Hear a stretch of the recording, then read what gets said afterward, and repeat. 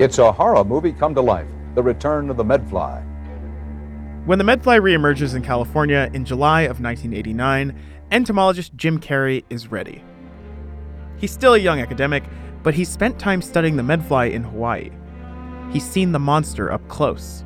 James Carrey is a medfly expert who worries that California officials may be underestimating how difficult it is to eliminate the threat. In the early 80s, Carrey could only watch from the outside when the state convened its advisory panel of scientists. But for this outbreak, Carrey is on the inside. He's on the panel, and he feels like this is his moment to save California. But the group isn't the high-minded salon for men of science that Carrey had envisioned. It's not a chance for him to present his big-picture thoughts on the invasion. Nobody asks him about what he thinks the state's eradication strategy should be. Instead, Carrey gets asked small technical questions, like how much bait workers should be putting in medfly traps. It doesn't take long for Carrey to believe that the panel is more interested in politics than it is in science. Here's one example. We'd vote on how many eggs a medfly lay. This is something that you can actually go to the literature on. It seems like it was meant to sort of give cover to the state government for what they were going to do anyway. No, you got it. One thing I learned, you come in as bright-eyed, bushy-tailed young assistant professor thinking this is going to be some objective panel. And, of course, they pick panelists that are going to support their position, basically. And they didn't really know what they were getting when they appointed me. Even though his fellow panelists don't seem to want to listen to him, being on the panel does give Carrey certain privileges.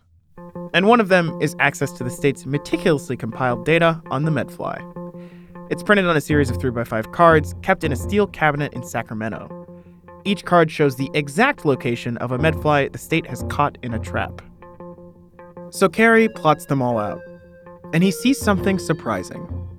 The new infestation matches up almost exactly with the one from nearly a decade ago. The flies are reappearing in the same place. The only way Carrey can make sense of this is to conclude that the invasion of 1989 isn't a new invasion at all. He begins to think the flies never left.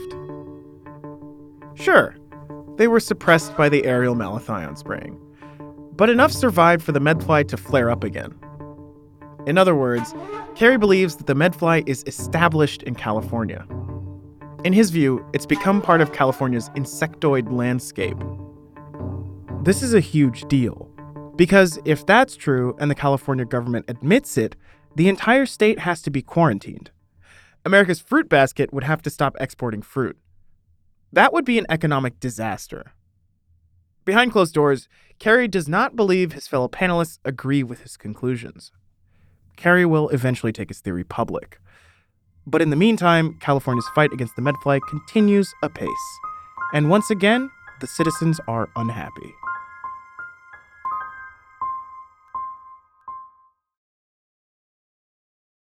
Another day is here, and you're ready for it. What to wear? Check. Breakfast, lunch, and dinner? Check. Planning for what's next and how to save for it?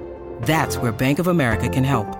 For your financial to-dos, Bank of America has experts ready to help get you closer to your goals. Get started at one of our local financial centers or 24/7 in our mobile banking app. Find a location near you at bankofamerica.com/talktous. What would you like the power to do?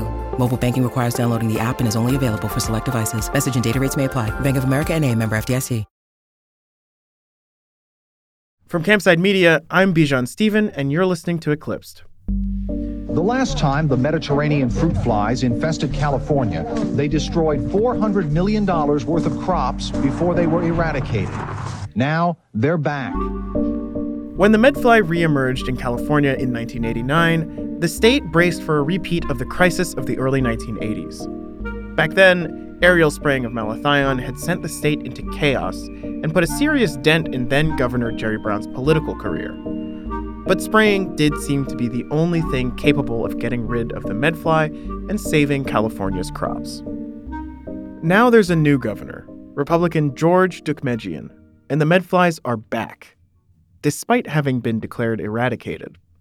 The solutions that worked the last time are still unpopular, and the state again faces the question of whether aerial spraying can get rid of the medfly before its citizens revolt. But as the medfly eradication program expands, so do the protests. Clearly, the state has bungled this operation. Everything comes to a head when a group of suspected bioterrorists realize they can use the medfly as a weapon. This is the third and final part of our three-part series on the medfly invasion. This is episode 3, the Reemergence.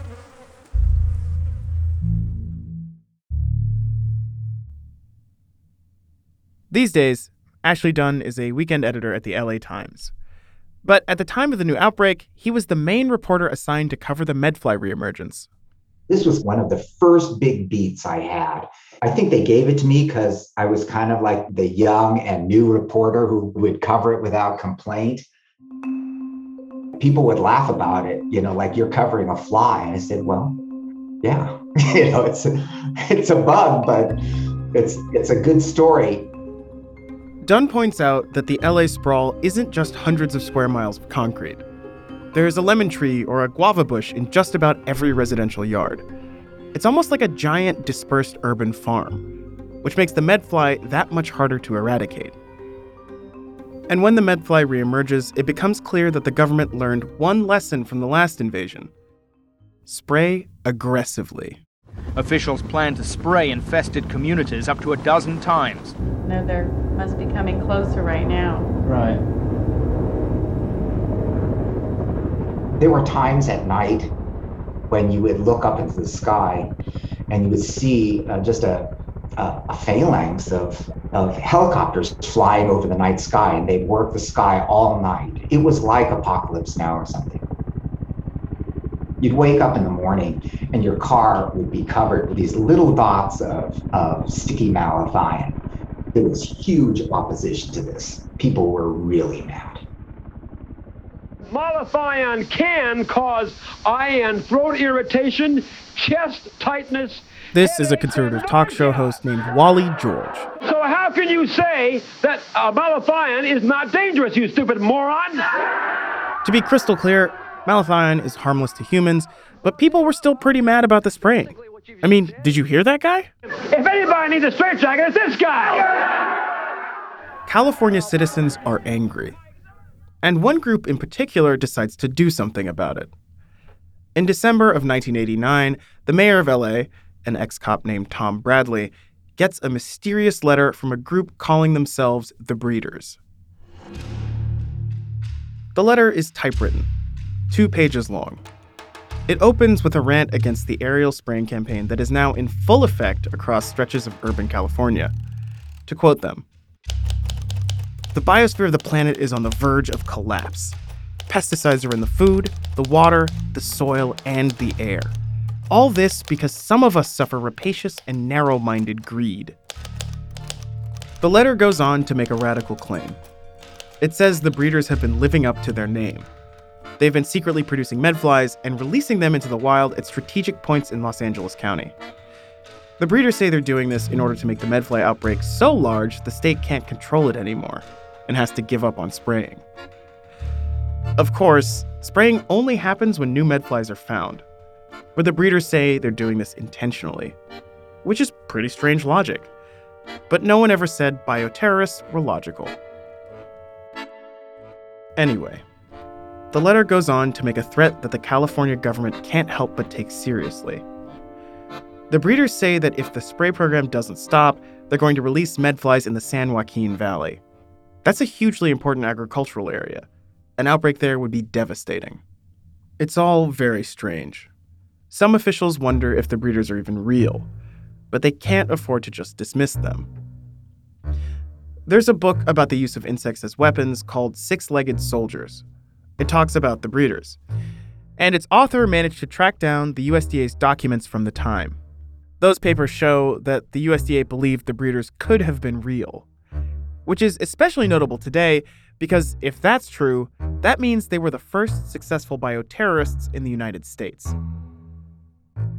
Back in 1989, the crisis is unfolding.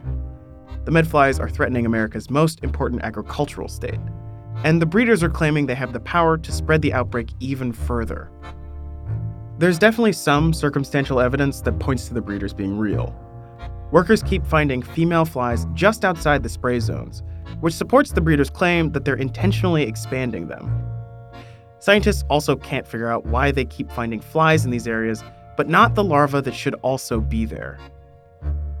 Once Mayor Bradley got the letter, the LAPD sprang into action. And so did the Office of the Inspector General at the USDA.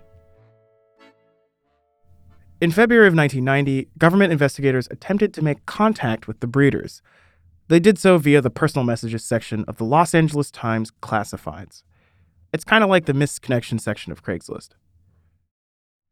Their message read, "Breeders, if you're for real, send one of your little friends to P.O. Box 1549, Los Angeles, California, 90053. We want to talk. Call John at USDA. 213-894-5828 between 9 and 10 a.m. And indeed, an unidentified male called John at the appointed hour. He said, "John, this is the breeders. A medfly is on its way to you in the mail. We are definitely going to release again if any more spraying is done.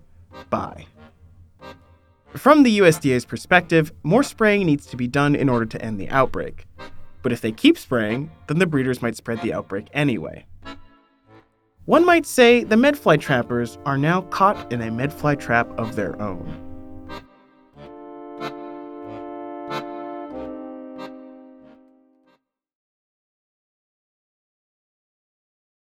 When you need mealtime inspiration, it's worth shopping Kroger, where you'll find over 30,000 mouth-watering choices that excite your inner foodie. And no matter what tasty choice you make, you'll enjoy our everyday low prices, plus extra ways to save, like digital coupons worth over $600 each week. You can also save up to $1 off per gallon at the pump with fuel points. More savings and more inspiring flavors make shopping Kroger worth it every time. Kroger, fresh for everyone. Fuel restrictions apply.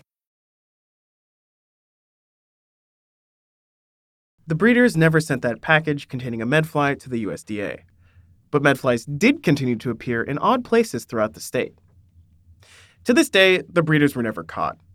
And no one is quite sure whether they even existed in the first place. I mean, of course, someone sent the letters and called the USDA. But whether they were actually breeding and releasing medflies is unclear. For his part, Jim Carrey doesn't believe the breeders released flies. But he does say medflies tend to bring out the crazies. I gave a talk once and somebody asked, do medflies like crawl out of these earthquake faults or something? And I go, okay. Okay, I want to pause here for a moment to say, breeders, if you're still out there and you listen to podcasts, we want to hear from you. Please leave us a message at 949-490-2127. Okay, back to the story. The state government pressed forward with the spray campaign into 1990, at which point they declared California was once again medfly-free. They actually declared this multiple times, as reporter Ashley Dunn explains. They would declare victory, which meant that they hadn't trapped a fly in quite a while. But, even though they had a pretty extensive trapping network around the city, it's kind of like, well, really? Are you that confident to think you got every single medfly in LA? Yeah, What Dunn is saying gets at the crux of the issue. Just how is California supposed to keep the Mediterranean fruit fly out of its fruit-filled Mediterranean climate? People have mostly forgotten about the medfly. But to this day, California remains vigilant. They have to.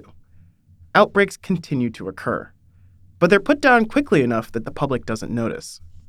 Which brings us back to entomologist Jim Carrey and his theory that the medfly is an established species in California, and has been since way back in 1980. When the panel he was appointed to wouldn't listen to his claims that the medfly was established, Carrey went public.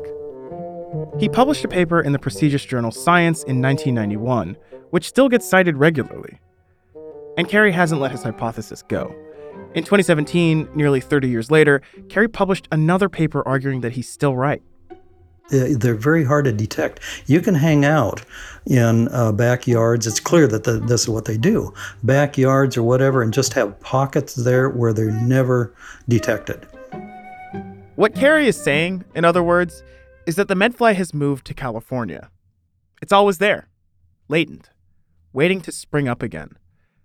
This is something the USDA adamantly disagrees with, which makes sense. More bugs are bad. But I wanted to know more.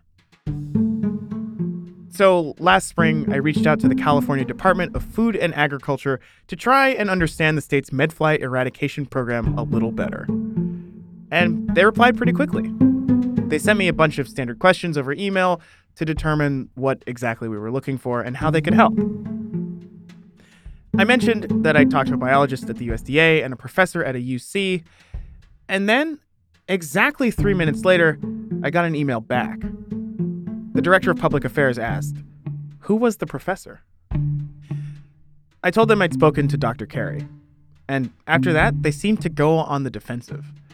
They took way more time between emails. I had to follow up a bunch to even get non-committal responses, whereas before, they'd seemed really eager to help. It was really, really strange. They even asked if the story we're doing, the story you're listening to right now, was going to be some kind of debate with Dr. Carey. The final email I got from them arrived last August. They said they were working on my request. So, as far as I know, I guess they still are. In the absence of a reassuring voice from the California government, let's get back to Jim Carey and his scary stuff. I think it's not a matter of if, but when. These are slow motion invasions. These are multiple decades. And so that somewhere way out there, the medfly will eventually become a regular pest in the state. They're, being selected for this particular environment in California. So eventually they're going to really be perfectly adapted to all parts of this state. Biologist Nick Manukis works for the U.S. Department of Agriculture as, among other things, a medfly researcher. When I asked him what he thought of Jim Carey's theory that medflies are established in California, he said he wasn't allowed to comment. Which makes sense. Manukis isn't the USDA's representative. He's a guy who studies flies. In any case, his employers finally emailed us back with some intriguing information. The USDA wrote to us to say they have a plant protection and quarantine program. One of its jobs is to analyze the genetics of medfly outbreaks, including in California. Contra Jim Carey, the USDA basically said, because the plant quarantine scientists didn't see medflies during, quote, international travel disruptions, aka the pandemic, they don't think there's an established population in California. And that makes sense, right? It's what you might call a natural experiment. The USDA also got back to us with more news about quarantines. Okay, so before, because of how weird the California food people had been, I thought that if anyone decided the medfly was established in California, the state would have to start limiting all of its agricultural exports. And that's partially true. But the feds clarified how they come up with quarantines. Those determinations are based on surveillance data, basically the information you get from medfly traps. The USDA said that if there were a quarantine in California, they would work with the California Department of Food and Agriculture to figure out where needed to be isolated. And then they'd regulate the potentially infected fruits or vegetables between states. But the stuff that wasn't affected could leave freely. Also, they added, in places where medflies are established, you can still export fruit after inspection and treatment. It's the recipients of that produce that set the standards for importing goods. Okay, one last thing. The USDA added that recent medfly outbreaks in California have been in residential areas, not in places where fruit is grown commercially. But I still wanted to know more about the future of the medfly here in the U.S. So I put the question to Nick Manukis because, again, while he's not a spokesperson, he is a fly guy. I hope it doesn't have a future in the rest of America and that it won't become a problem. I am concerned that you never know, there could be a slip in the monitoring programs. I don't know what could happen. The world is still so full of mysteries. Producer Lane had one last question for Nick. How many medflies or larvae of any fruit fly do you think we eat a year without knowing? I want to attach an actual number to that, but I don't think I reliably can do that. If you wanted to do your own research, you could check if there's any protein listed in your orange juice carton. Oh. Whoa. It's a little off-putting to folks, but not dangerous. In conclusion, one day the medfly might take over California and eat all of our yummy, yummy fruit. But if that happens, we won't starve. We can just eat the bugs.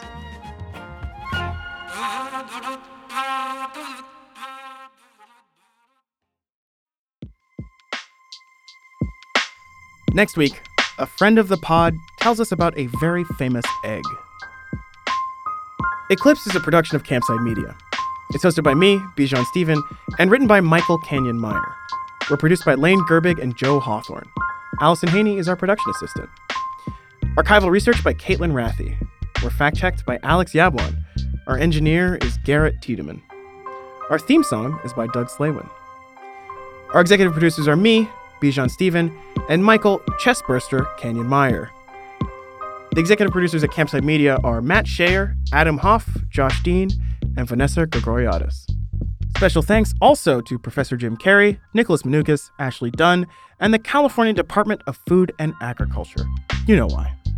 If you want to say hello or what's up, drop us a line at eclipse@campsidemedia.com or tweet at us at EclipsePod. And if you want to follow me on social media, you can find me at Bijan Stephen on Twitter and Twitch. On Instagram, I'm Bijan Cakes. We also have a phone number, as you may have heard in this episode. Leave us a message, pitch us a story, or tell us that you're a breeder. Give us a call at 949-490-2127. You might be featured on an upcoming episode. Thanks for listening. See you next time.